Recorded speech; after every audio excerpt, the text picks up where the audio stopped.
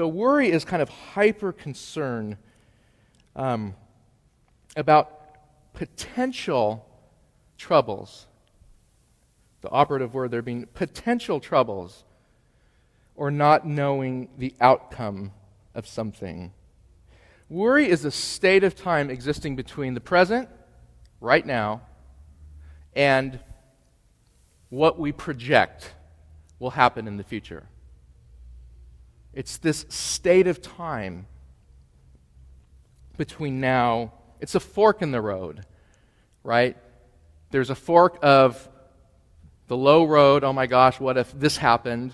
And then there's the other road, which is usually nothing much more than that thing not happening. And it's kind of this looking at the road thinking, what if I have to go down that road? And that is what worry is. It's like standing in the fork of a road.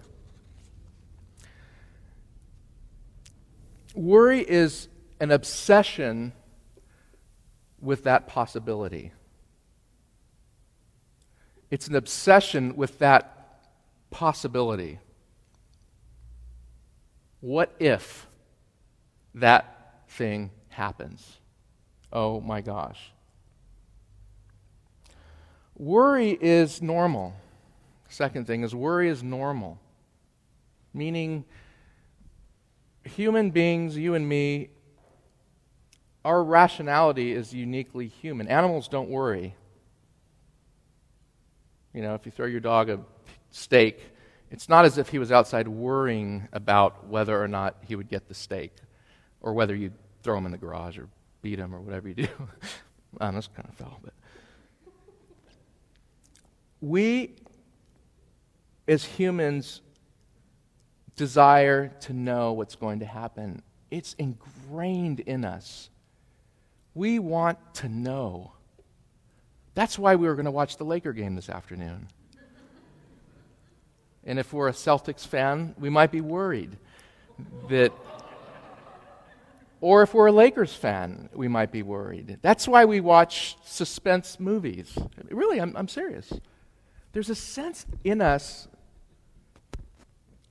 that there's a part of us that just doesn't like to not know what's going to happen next. It's very deep, and it's a very human thing. In many of our conversations, when you think about it, when you speak with friends, it's about the economy, right? What's going to happen with the economy or the housing market, right?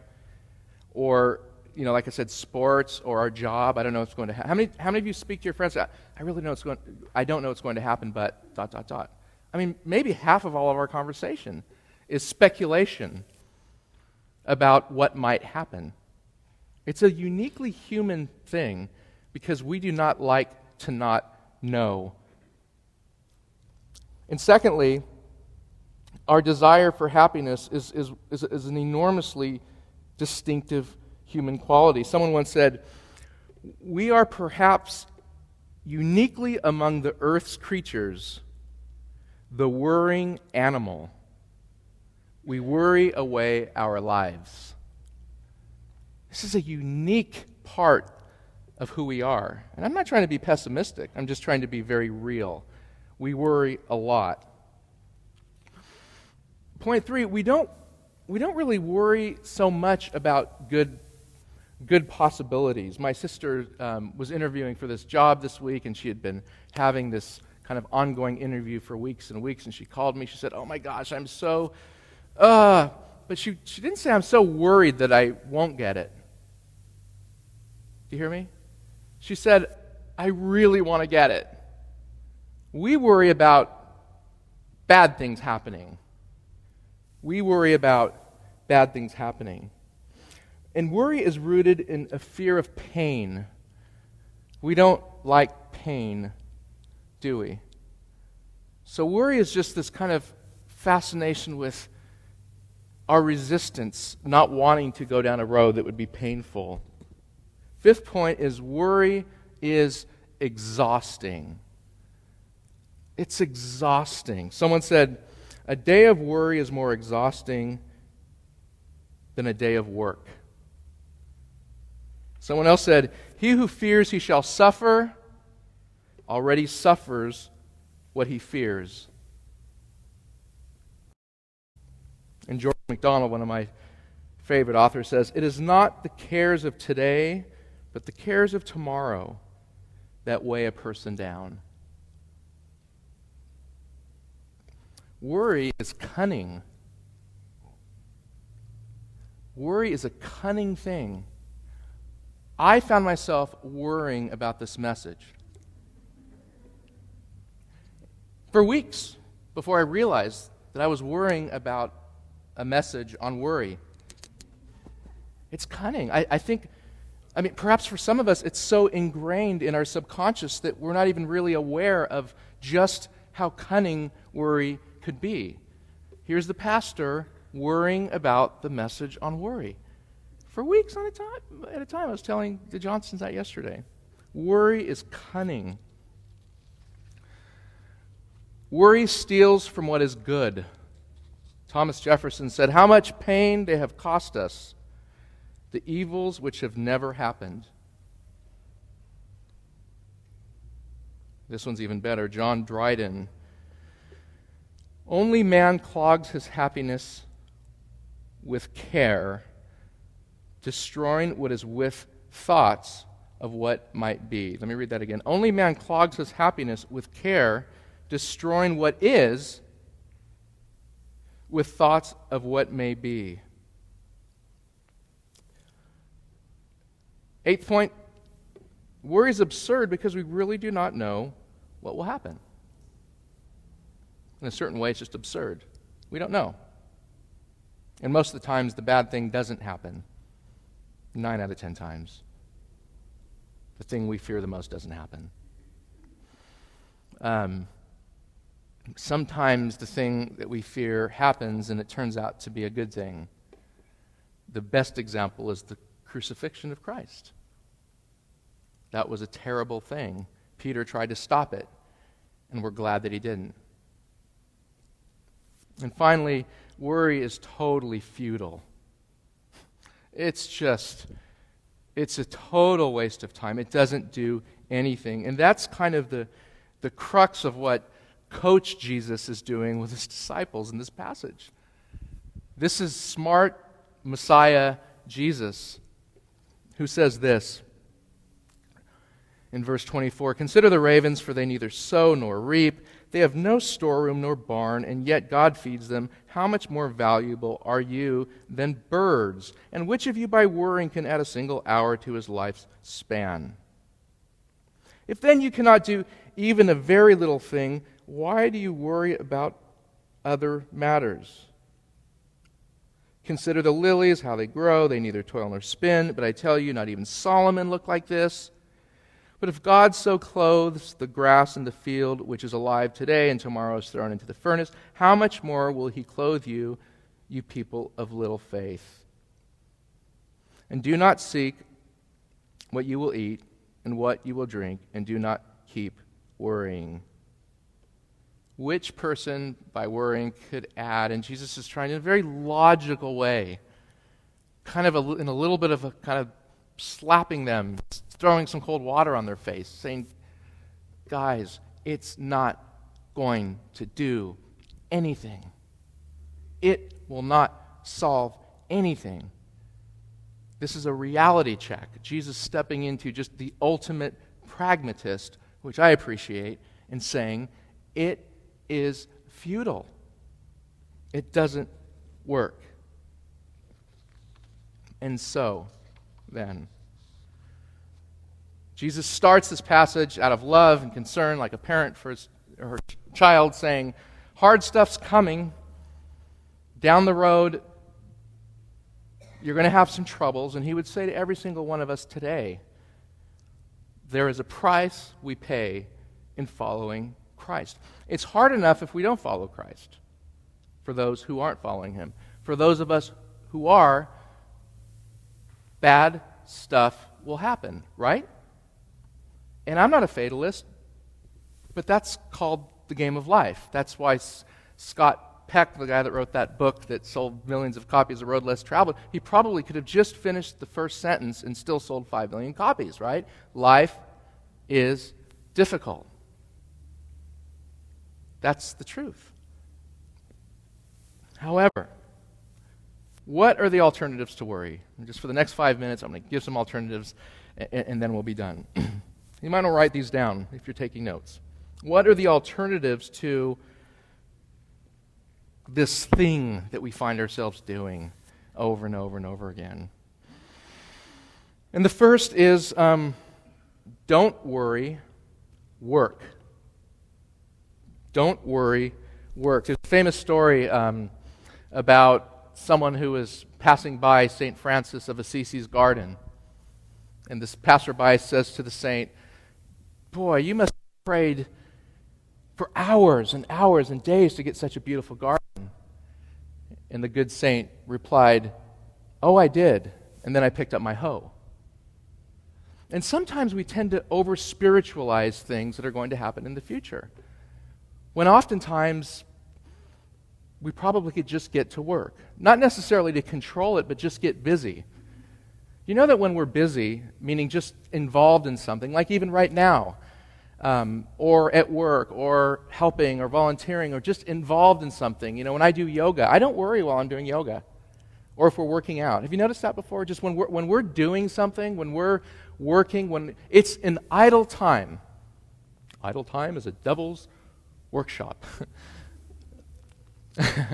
That's one of those Bible verses, like cleanliness is next to godliness. But it's true. Don't worry, work.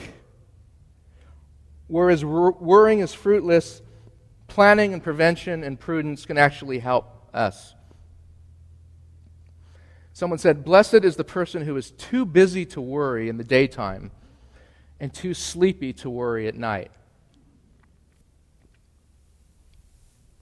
Second, we need to work within our circle of influence, not our circle of concern. The most powerful prayer outside of the ones in Scripture I've ever heard is the Serenity Prayer. And the first line of it is worth, $1 billion to anybody. God grant me the serenity to accept the things I can't change. Some stuff we just can't change. And if we grasp that, if I grasp that, if we grasp that, wow, I guess I don't need to worry, because there's some things I cannot change. So we need to spend our time in our circle of influence, those things that we can control versus the things that we can't. Number 3 is understand the true nature of God. I say true nature of God because all of us are handed kind of scripts because of, maybe how we grew up or things that have happened to us in our lives that are unfortunate. But in addition to what Todd was saying last week about God being smart, it's equally, I believe, if not more important to understand that He's good. And we can think He's smart, but if He's smart and ultimately He doesn't really care that much about how I fare in life, that's kind of a scary God, like an intellectual God that has it all figured out but really doesn't care about my happiness. And this is a remarkable thing that I found in this passage that I hadn't seen before. Verse 30 says, "For all these things," and we talked about it, health, fear of death, right? "For all these things, food, our coffee in the morning, right? Just the things that to a certain extent keep us alive and bring us a sense of simple pleasure. And also to a certain extent are things, not in a gross, hedonistic, materialistic way, but just are things that we have and we want to maintain in a healthy way. Jesus says to them, "For all these things the nations of the world eagerly seek, but your Father knows that you need these things." Can you believe that? Now maybe it's just me, or maybe I've just seen or heard about too many people who have taken vows of poverty and moved to outer Mongolia. God is saying He knows that you want to be healthy. He knows that your physical health is of great importance to you. And He also knows that your morning coffee or your, the nice food that you like, He knows that you need those things. This is the NAS. I pull out the NAS, New American Standard Version Bible. This is a translation that is the closest to the original language. This translation here. And it's so interesting to me that your Father knows that you need these things. And I looked up need in the original Greek, and it means need. So think right now of those things that stress you out. And God would say to you, as a good Father, He knows that you need them. That's heavy. God is not a killjoy. Finally, don't go against the flow. And this is the culmination of Jesus' teaching. We've heard it thousands of times. And He says, but seek His kingdom, and these things, health, Him caring for us, will be added unto you. And that just means, what does it mean, seek His kingdom? That's kind of religious talk for a lot of people. I think the Apostle Paul really hits it in Philippians, one of my favorite verses, when he says, finally, brothers and sisters, whatever is true, whatever is noble, whatever is right, whatever is pure, whatever is lovely, whatever is admirable, if anything is excellent or praiseworthy, think about or pursue those things. That's what seeking the kingdom of God means, to pursue rightness and goodness, caring for people, investing in quality relationships, seeking truth wherever it could be found, surrounding yourself with beauty and nature, perhaps, engaging in service, mastering virtue, working hard, living for today, making each morning your masterpiece, as John Wooden famously said. That's what it means to seek the kingdom, to seek God. And when we do, all those things, those good things that we want, will be added unto you. But when you seek those things, worry and stress and obsess about the what-ifs, that's where the tension is. And Jesus wants to say, like He said to them 2,000 years ago, ladies and gentlemen, I care and your Father cares. And the way out is to seek me in goodness and truth, and you will find peace.